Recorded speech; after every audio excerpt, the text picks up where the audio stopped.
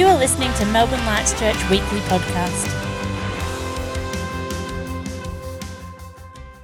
Would you open your Bibles with me to Acts chapter 1 this morning? As a local church, we are in a series that we've called The Church That Jesus is Building. And in this series, we're asking this question, what does a church that Jesus is building look like? What does the church that Jesus is building look like? I can't get away from the fact that the church that Jesus is building looks like Jesus. It's his church. He's the head. It looks like him, and it's built upon him. It's a people. It's not a building. It's not a meeting. It's a people who revere him, who do what he did. And he said even greater things, who say what he said, who honor him, who revere him, who become more like him every day that we live, and who disciple others to become more like him. It's all about Jesus. It's not a game to play. It's not a box to tick. It's not a religious gathering. It's a people who are saying, Jesus is our focus, and everything that we do is about becoming more like him and helping others see him and become more like him. The church that Jesus is building is a people who look and act like Jesus.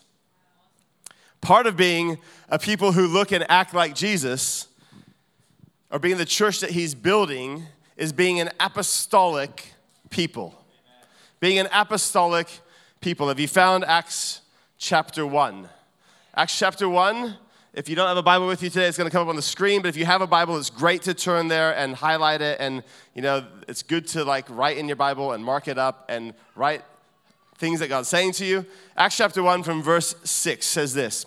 So when they had come together, they asked him, Lord, will you at this time restore the kingdom to Israel? The disciples are still thinking in natural terms. He said to them, it's not for you to know the times or the seasons that the Father has fixed by his own authority. But you will receive power when the Holy Spirit has come upon you, and you will be my witnesses in Jerusalem, in all of Judea and Samaria, and to the ends of the earth. Interesting scripture. I love it because it talks about power, it talks about witness, and it talks about his kingdom. He's shifting them from a natural thing to a spiritual. He's saying the power of God's going to come upon you, and you will be my witnesses. We spent a lot of time as a church over the last couple of years looking at the Great Commission in Matthew 28. It says this from verse 18, and Jesus came and said to them, all authority in heaven and on earth has been given to me. Go therefore and make disciples of all nations, baptizing them in the name of the Father and of the Son and of the Holy Spirit, teaching them to observe all I've commanded you. And behold, I am with you always to the end of the age. Many of us have an idea of church being a Sunday gathering, a place where we come to receive and to be fed. But God's intention was always that the church would be a going people and a sent people. The heart of apostolic Christianity is to fulfill the commission given by Jesus to make disciples of all nations. By planting churches, by equipping saints, by training leaders, and by everyone being involved and playing their part. A priesthood of all believers. Not just leaders, not just those who are pastors of churches. Every single person playing their part to see his kingdom, his rule and reign come to our neighborhoods, our nation, our cities, and the nations. And apostolic people have a passion to go, not just to gather. To send, not just to stay. And to give, not just receive. There's a shift for us. If we've grown up in church with the idea that we just come to receive and be fed, there's a shift for us this morning to say we want to be an apostolic people. We want to be a going people. We want to be people who go and don't just gather. We want to be people who send and not just stay, and who give, not just who receive. It's a church body that embraces the prophetic purposes of God, that gives everything we have without compromise, that runs after him with abandon to be who God's called us to be and do what he's called us to do. There is a prophetic call across the globe right now in this season to stop playing church games. We're not called just to come and sit in a building and become fat, lazy Christians. We're actually called to go. It's gather and go, with a heart to say, Jesus, come again. Jesus, come back. And to let every person hear the gospel. It starts with you and I saying yes in our hearts. The mandate of the church is to go into the entire world. Why do we spend time as a church? Why do we set time aside to say we want to go out onto the streets, get out of the four walls and share the gospel? Because the mandate of the church is to go. It's not just to gather. Gathering's important. It's good. It's good that we can be here together and encourage one another. But our call is to go. If we gather and we never go, we've missed the point of who God's called us to be. To go into the entire world. Not only our cities and our suburbs where we already live, or our own streets in our own countries, but the entire world. Jerusalem, Judea, Samaria, and the ends of the earth isn't a list that we choose for us to choose what we prefer. Think about that. Jesus says, you will receive power when the Holy Spirit comes upon you, and you will be my witnesses in Jerusalem, Judea, Samaria, and to the ends of the earth. He didn't say, here's some, you choose what you like. It's all of it at the same time, and it's the mandate of the church. This attitude has to be expressed in all that we do. We are here today, sitting in a church gathering called Melbourne Lights Church in Hallam, Victoria, because somebody said yes to go to the ends of the earth. I think that Melbourne is the most beautiful city in the world, but we are about as far from Judea, Jerusalem, Samaria as you can get. When Jesus said ends of the earth, he was thinking of us. But actually, it's going to take some of us to go to the ends of the earth again, for the sake of others. The church that Jesus is building must be focused on all believers having a going attitude, even if it's only to our neighbor's house. I mean, even if it's just like go and knock on their door and say, hi, I haven't met you yet. But in our hearts, we should carry this understanding that every believer in every church has the mandate to be a witness in Jerusalem, Judea, Samaria, and the ends of the earth. The Greek word apostolos, translated apostle, literally means sent ones. We're going to dive a little bit more into what the early church, their understanding of this commissioning would have been in a minute. But being sent out has always been God's plan. Let me show you this from Scripture. So very often, I think local churches are only focused on their own communities. And while that's a valid mission field, we should reach our community. It's not the ends of the earth at the sake of our community. I don't think that any church should be solely focused only on its immediate community. The entire church, and I think that means every local expression of the church, should have a heart for the nations. It's not just a New Testament concept. We see it right from the beginning. It's been God's plan from the beginning. Genesis 12, verse 1 to 3. It says this. Now the Lord said to Abram, this is Abraham before God changed his name from Abram to Abraham, said to Abram, go from your country and your kindred and your father's house to a land that I will show you. And I will make of you a great nation. And I will bless you and make your name great so that you will be a blessing. I will bless those who bless you, and him who dishonors you I will curse. And in you all the families of the earth will be blessed. Right at the beginning, the Lord asked Abram to leave his country and to go to a land that God would reveal to him. Paul, writing to the Galatians, calls these verses the gospel in advance. I love that. The promise that all people would be blessed through Abram and his seed was the gospel in advance. Go to the land that I'm going to show you, and all people will end up being blessed through you. The church, us, you and I, are part of the seed of Abram. That blessing that God said in Genesis 12. God was so intent to accomplish this, bring us into the New Testament, that he sent his son. God sent Abram. God sent his son, John 3:16. For God so loved the world, you and I, that he sent his son, that whoever believes in him would not perish but have eternal life. Jesus Christ left heaven and came into the world to win people and to win nations back to him. As he was sent, now he's sending us, his church, his people, into the world. John 20, verse 21, Jesus said to them again, "Peace be with you. As the Father has sent me, even so I'm sending you." Jesus didn't just call the disciples to himself. He then sent them out.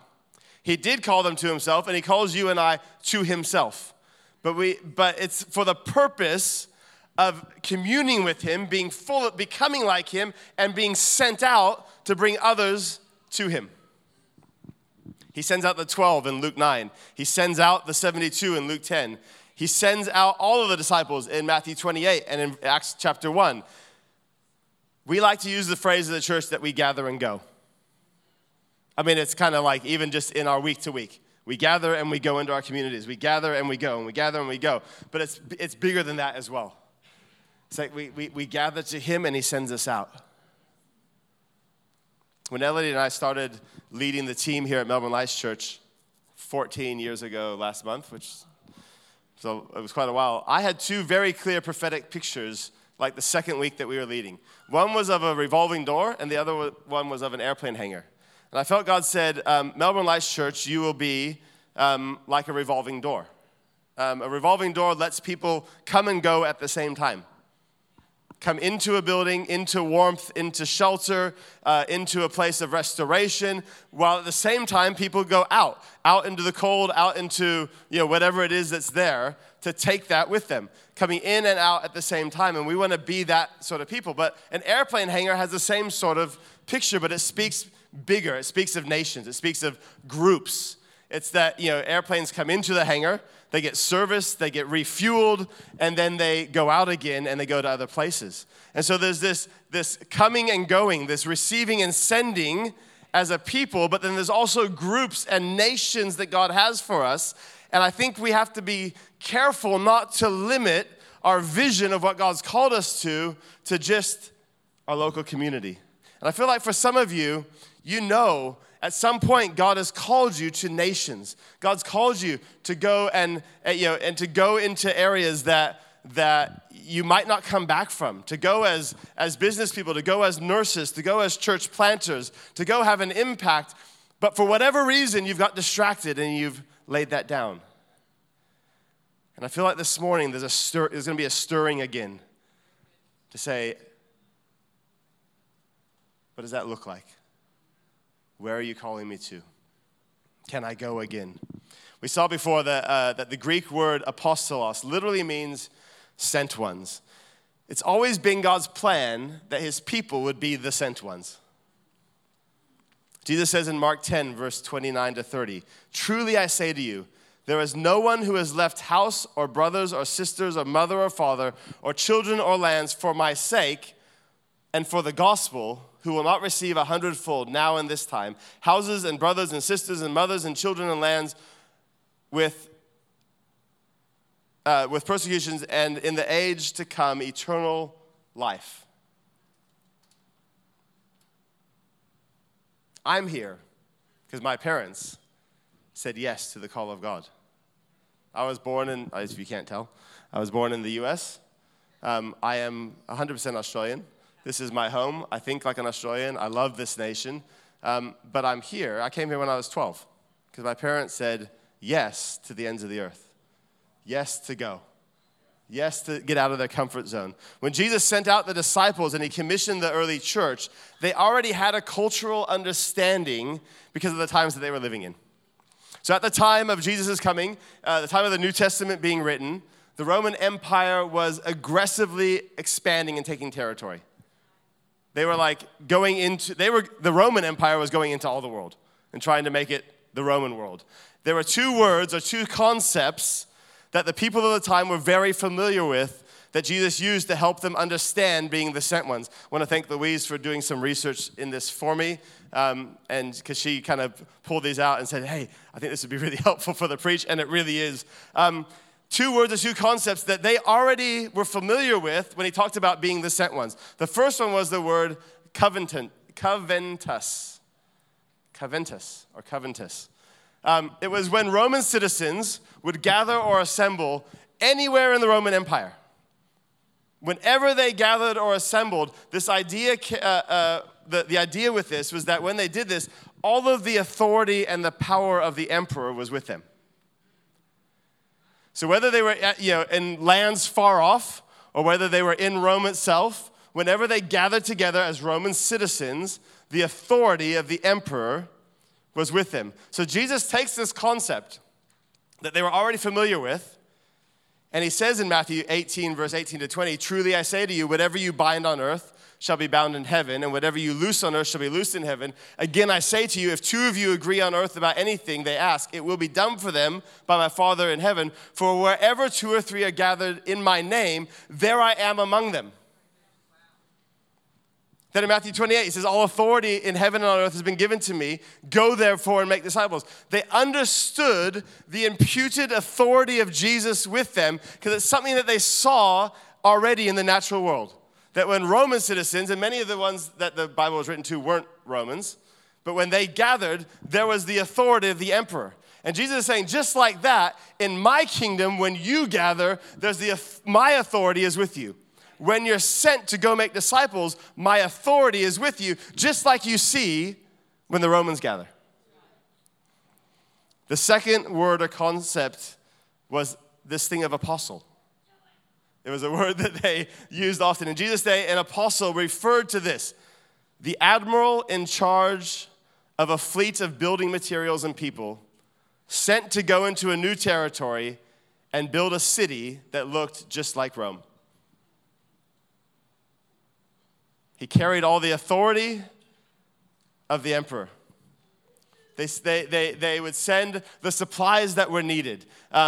He would have plumbers and engineers and architects and teachers to reteach people in the Roman way. They would have architects and engineers to build cities that looked like Rome. To go into new regions and new territories and say, actually, we're going to change the culture and establish a Roman culture. So when Jesus said, some are apostles, prophets, evangelists, pastors, and teachers, and when he sends them out, like you are the sent ones, they understood this concept already because they saw it all around them. The apostle was sent and commissioned to build and to assimilate everyone into that territory, into a Roman culture. Paul the apostle refers to himself as an expert or master builder. We're sent. There's a whole other preach about the office of apostle, prophet, evangelist, pastor, teacher, but we are all sent ones. And we are sent to bring a kingdom culture.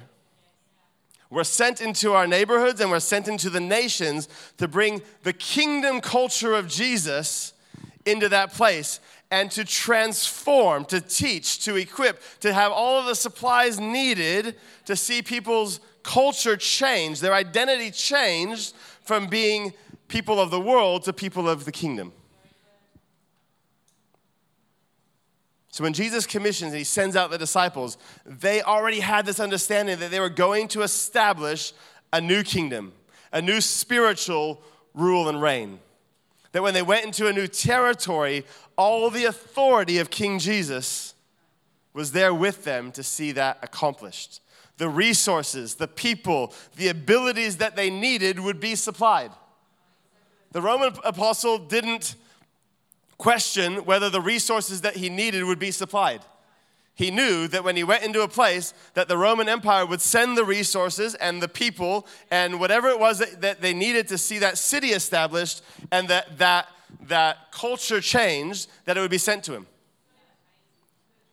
It's with this concept that Jesus sends the disciples out. And we know we go into a new region or a new territory or a new neighborhood that all of the resources, all of the people, all of the things that we need to see the kingdom shift is already supplied to us. That he's sending it. Even if we don't see it already, he's sending it to us. They knew that they were sent to build. This is what being an apostolic people looks like. People who understand this and who know we're sent to build. This is what being apostolic. We're a sent people. We're commissioned to bring the spiritual rule and authority of Jesus to new territories, to build, to equip, to transform people that no longer look like the place, so that they no longer look like the place that they live, but who begin to look like Jesus and carry his identity in his kingdom. In our neighborhood, in our city, and in the nations. When we go to the nations, we don't go just to bless them, although we go and we always want to be a blessing. When we go on the streets, we don't go just to bless. We go to see something of the transformation of the kingdom come. I love that we say we take goods and the gospel, because we actually want to bless people. We want to. The Bible actually says, what good is it to say, be warm, but not give somebody a sleeping bag? What good is it to say, be full, but not give them food? We want to meet their need, but not just to meet the need, but to actually bring the gospel of Jesus to them, to see his kingdom manifest so that they're changed. They're set free spiritually. This is a spiritual thing we're talking about. I think many pastors are gathering people because it looks good when there's lots of people who come to listen to them teach. But being an apostolic people is a going culture. And apostolic people have to have a passion to go, not just to gather, to send, not just to say, and to give, not just receive. I want to finish with this question. What are you doing to prepare? If we're called to be an apostolic people, which we are, there's some heart preparation, but there's also some practical preparation. Somebody said this, the New Testament people have to have their passports ready. I mean, that's a very practical question. Do you have a passport? Because if God says to you tomorrow, get on a plane and go to the Philippines because there's a connection there and I want you to preach to them, or I'm going to open a door for you to go work there or whatever it is, do you even have a passport? I think every New Testament believer should have their passport. And you got to make sure you have more than 6 months on it, because otherwise they won't let you fly out. Are you saving so that you're ready to go? Or if God says go, you suddenly go, oh, well, that's great, I'd love to, but I can't.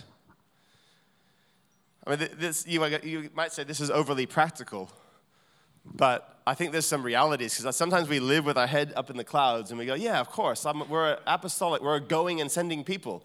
Just as long as God doesn't ask me to go, because I don't have a passport, I don't have any money, and I haven't prepared anything in my life to actually go.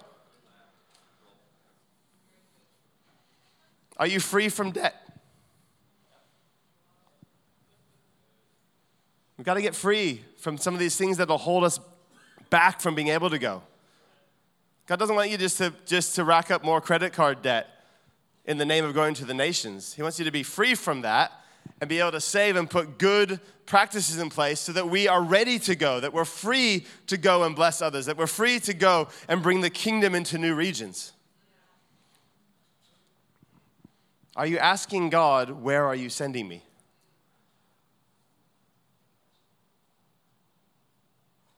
Have you actually ever asked God that? And it might be just to your neighbor. God, do you want me to go knock on my neighbor's door and just say, hey? I'm actually amazed at how many people have not met their neighbors. Just go, hi, this is my name. Nice to meet you. Is there anything I can pray for you for? To our workplace, to our communities, to the city, to the nations. God, where are you sending me? If we never ask, how are we going to know? Is our response like the response of Isaiah? The Lord says this to Isaiah in Isaiah 6, verse 8. It says, I heard the voice of the Lord saying, whom shall I send, and who will go for me? And then Isaiah said, here I am, send me. Whom shall I send, and who will go for me? Here I am, send me. The church that Jesus is building is an apostolic people. Would you stand with me this morning?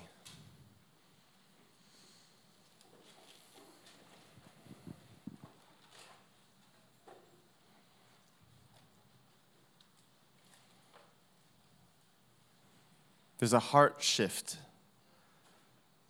in being a people who we've talked previously about being a prophetic people, about being an apostolic people, about being ascending people.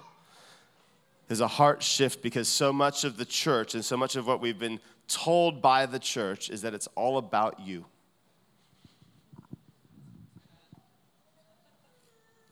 Jesus saved you so that you can have a blessed life, a perfect life, a comfortable life. You can have all the things that you want. If you're really, truly full of faith, then you'll be walking in his blessings. Maybe the music team could come up as well.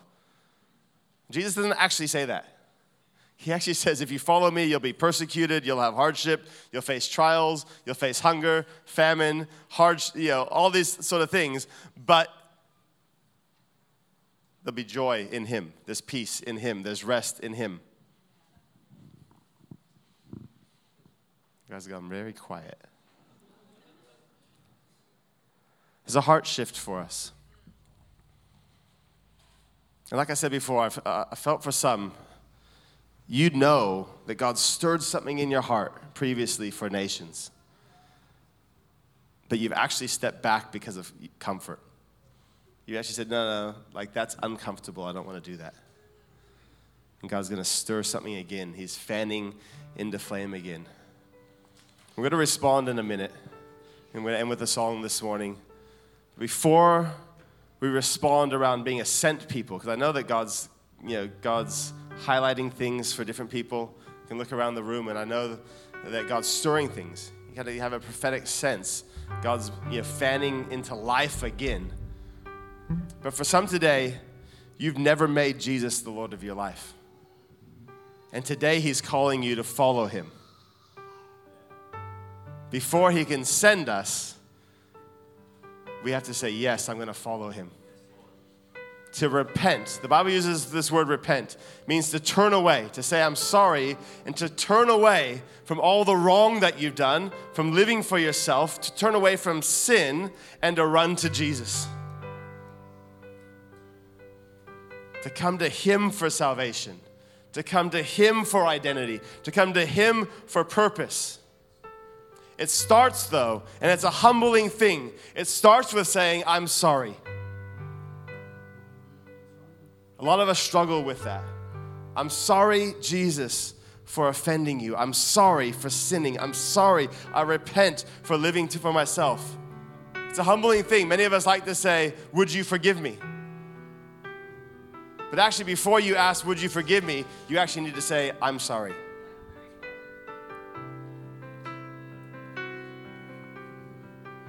He wants to bring you into his kingdom today.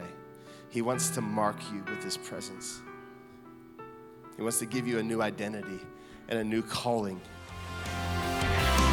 We hope you've enjoyed this week's message. If you have any questions or would like more information, please contact us at melbournelightschurch.com.au.